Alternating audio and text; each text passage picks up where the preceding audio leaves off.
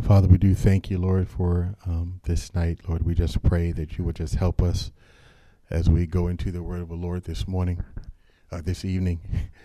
Lord, just speak to us and speak through us. And Father, we'll give you the praise. In Jesus' name, amen. I'm going to switch to this microphone. I'm going to switch to this one.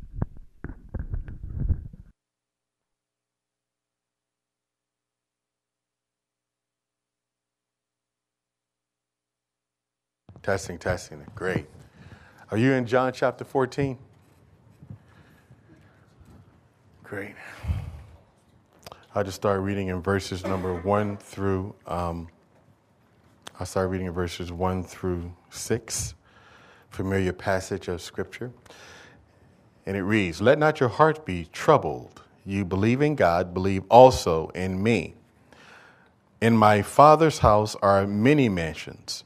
If it were not so, I would have told you. I go to prepare a place for you.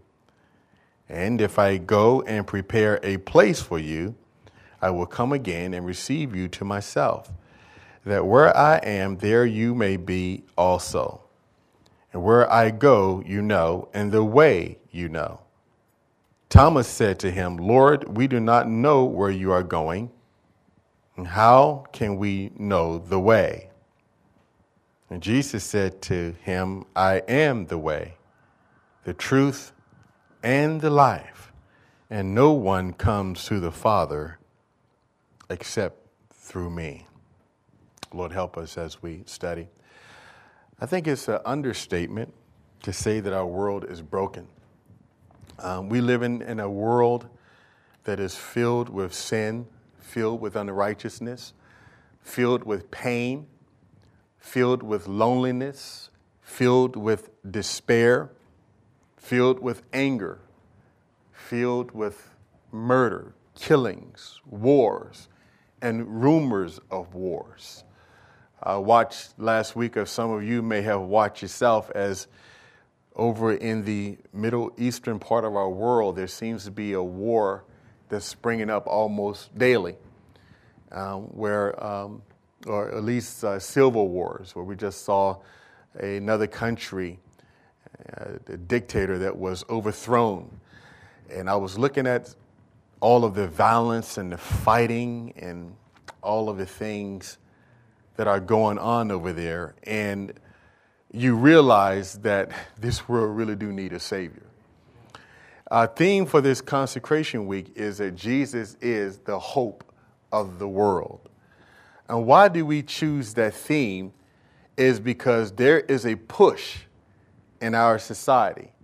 There is a push to try to make Jesus either irrelevant or to demote him and who he is in the earth. And if we as believers know for a fact that Jesus is the hope of the world, then it's incumbent upon us to make sure that we don't draw back or draw down, and that we move forward in our presentation of the gospel of Jesus Christ. I hear people, not, even within the context of the local church, people are afraid to say now that Jesus is the only way. How many of you have been noticing that?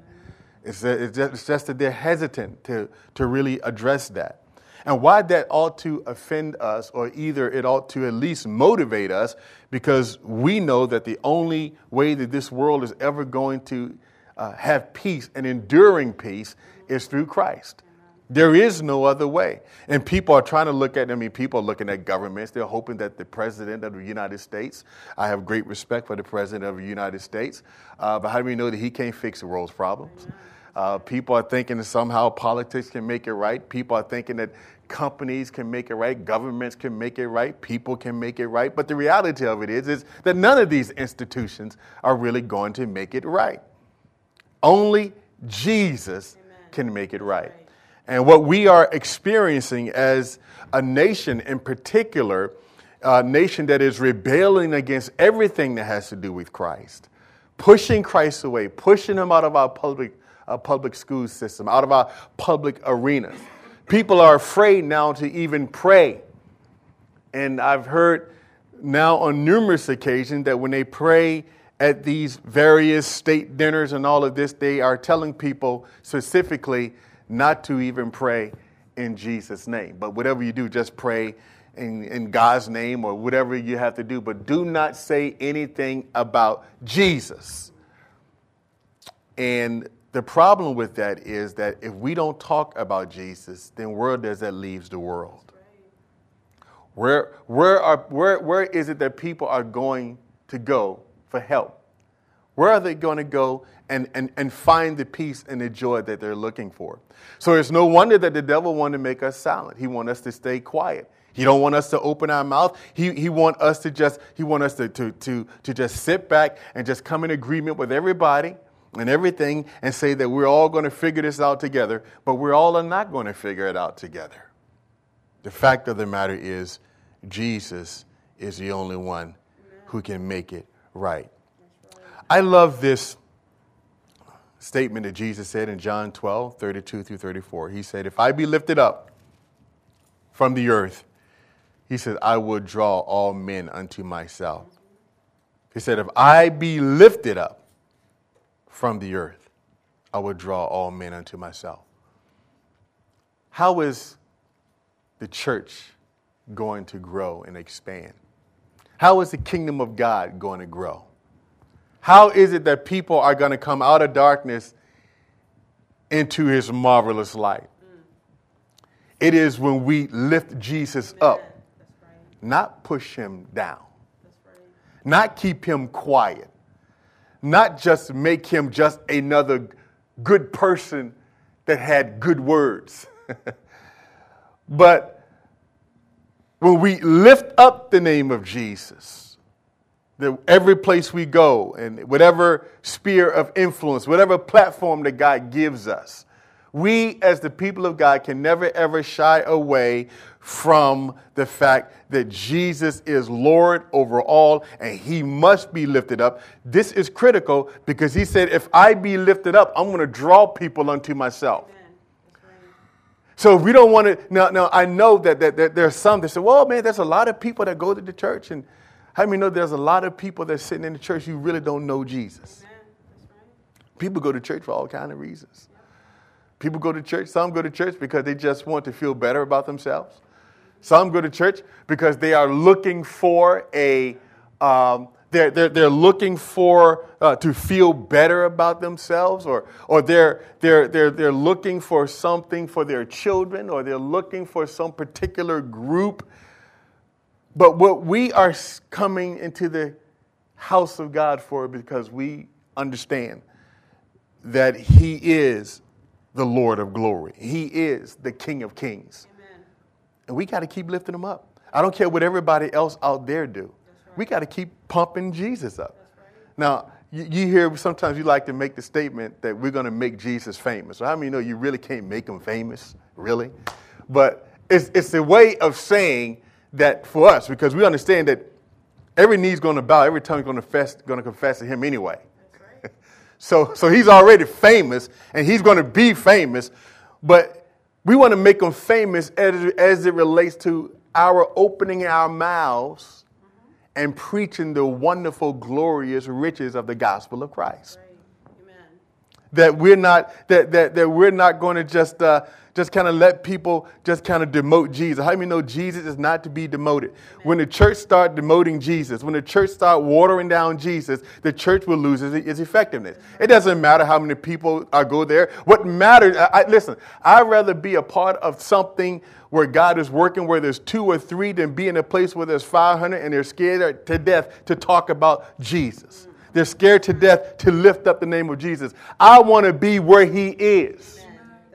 That's all I want to be. I want to be where he is. And so we can't draw back and say, well, this is what everybody's saying. This is the move, the way things are. So if you don't want to offend nobody, just be quiet. Or if I don't want to go to jail, just be quiet. If I don't want to lose my job, be quiet. They tell me on the job, you can't talk about Jesus. You can't preach truth. Where are the real people of God? If we don't open our mouths, then how are the people going to get delivered? That's right. Everybody here tonight, because you believe Jesus changed your life. I hope you do believe Amen. that. You believe he changed your life. If he changed your life, then how many know that he need to change somebody else? We can't hold this thing to ourselves. And sometimes love have to push against everything else. When you really love something, you really love people, you give them the truth even if they don't like it. That's right. Because he is the hope of the world. Listen to this. Jesus says, I am the way, the truth, and the life. Now watch this. He says, I am the way. I've heard people try to rationalize that. They try to come up with all kinds of ways to twist that scripture. You hear some Bibles, some of the false prophets, they'll come up with things like Jesus is a way. He just another way. How many know that Jesus did not say he was a way? He says, I am the way. The Bible says there's a way that seems right to a man, but the way is death. Do you believe that? So there is a way that seems right to men, to us. This seems right that since God loves everybody, then as long as we do good and we have a good heart, it seems right that the God of love, he's just going to welcome everybody in. It seems logical to me, Pastor, that God will never send anybody to hell. It seems logical to me that Jesus, that if we love each other, we treat each other right, then that's all that matters. But that's not what Jesus said. That's the only problem I have with that. He says, I am the way, not a way.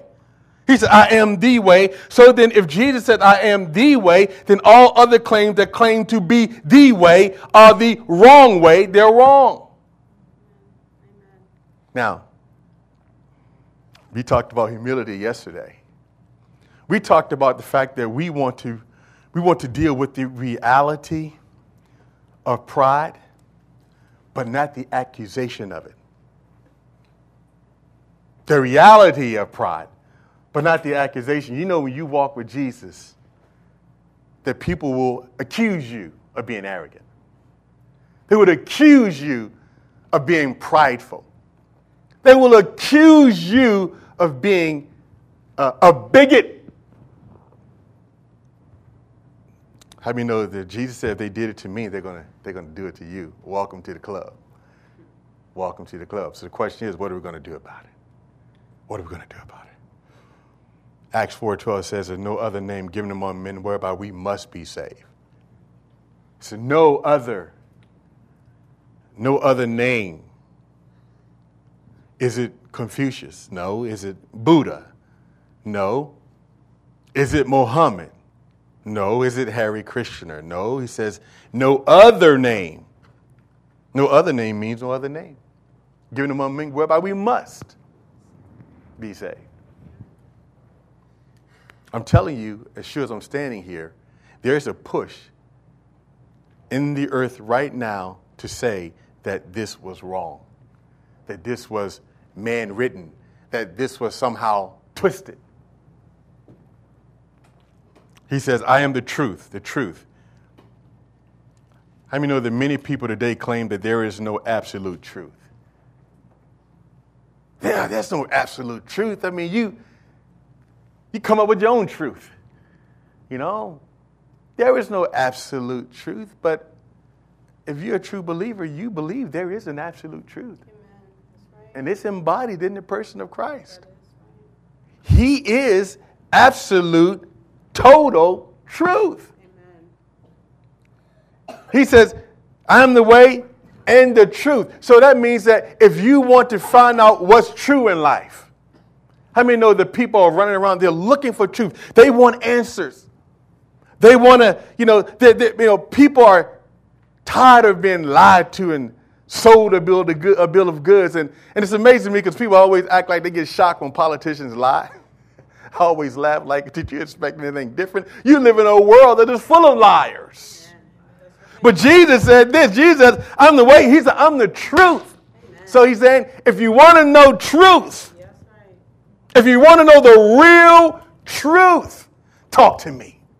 Good. Listen to me.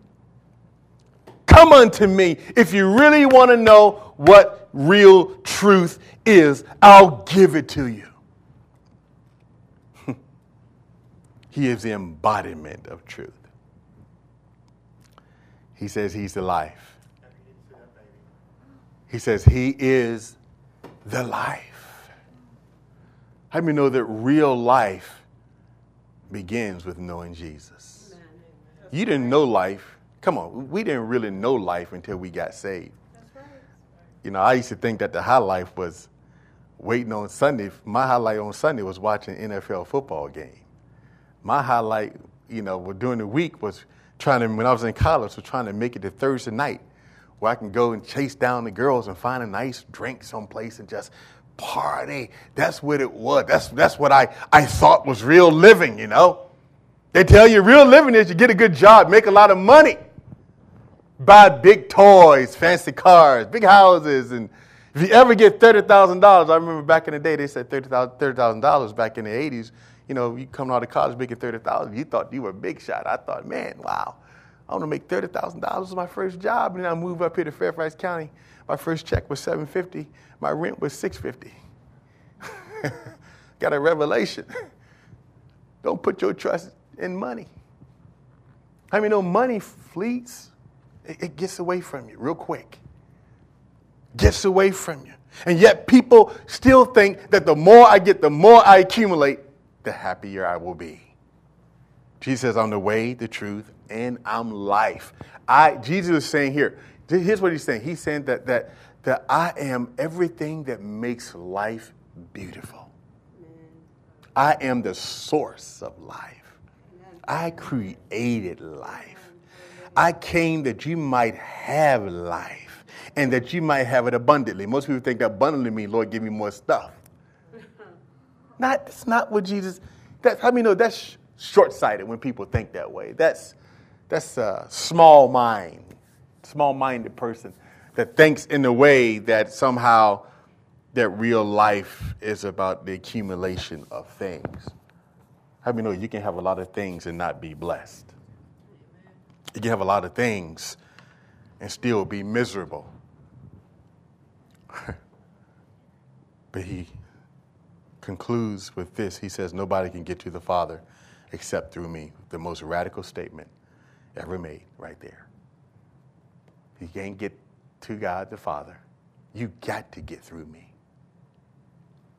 I was talking with a gentleman the other day, and he says, I'm a Christian, but yet he opposed. When I told him what Jesus said, he opposed that. He said, well, I don't believe. And for you to say that your way is the only way, then that means that you're just excluding everybody else. You're not respecting everybody else. And I said, well, brother, you ain't really a Christian. I said, because the word Christian by definition means you're a follower of Christ. Is that right? Amen. Christian means I'm follow Christ. So what did Christ say? You never have to argue. I tell people all the time, you never have to argue with people if you just recite this. You just say, well, what does the word say? And you pull it out and you look at it. It's like this here. If you got to put your glasses on, you put your glasses on like me. He said, the Bible says right here, Jesus says, I am the way, the truth, and life. No one get to the Father except through me. That's it. Now, I don't know how many ways, or I don't know how to misinterpret that. I don't know how to twist that. I think Jesus was very, very clear that he is the hope of the world. He's the hope of the world for people who are sick and they need to be healed. He's the hope. For people that are broken emotionally, he is the hope. Amen. For people that need help wherever they're going through, Jesus is our great provider. Amen. See, the issue is that he will give us whatever it is that we need when we put him first. Amen. When we lift him up. We really say, okay, Lord, I'm going to lift you up. That's right. I'm going to lift her. How do you lift him up? I honor him. I exalt him. My life demonstrates I'm lifting him up in everything I do. With everything that I am, I'm lifting up the name of Jesus. Jesus, when you do that, and when you seek first my kingdom, I'm going to move in your life. Amen. That's what this prayer week is all about. It's all about us coming and saying, Lord, I need you to move in my life. Some of you got some things that you're dealing with. Will you believe that Jesus is all sufficient to care for those things? Whether you need a healing or whether you need a deliverance, whether you got a family member who don't know Jesus, you got to keep lifting Jesus up around those folks that don't know Jesus. Whatever it is that you need, here's the reality. Whatever it is that we need, Jesus got it. He got everything we need. So here's the thing. So tonight we're going to go into prayer. I know there's not a lot of people here. That's okay. It's up to you whether or not you're going to be, if you're going to waste the moment, or are you going to press into him like never before? Are you going to really talk to Jesus and say, Lord, I need you to move? I don't care what it is you need to engage. Your heart need to connect tonight about your personal life. And we need to keep looking at Jesus, and we need to take every situation. I don't care if you got to write it down and say, okay, Lord, you rule over this. Reign over this. Reign over this. Oh, Lord, this is a hard one, but I need you to reign over this because I know you're more than sufficient. So I want you to feel free. You don't have to sit.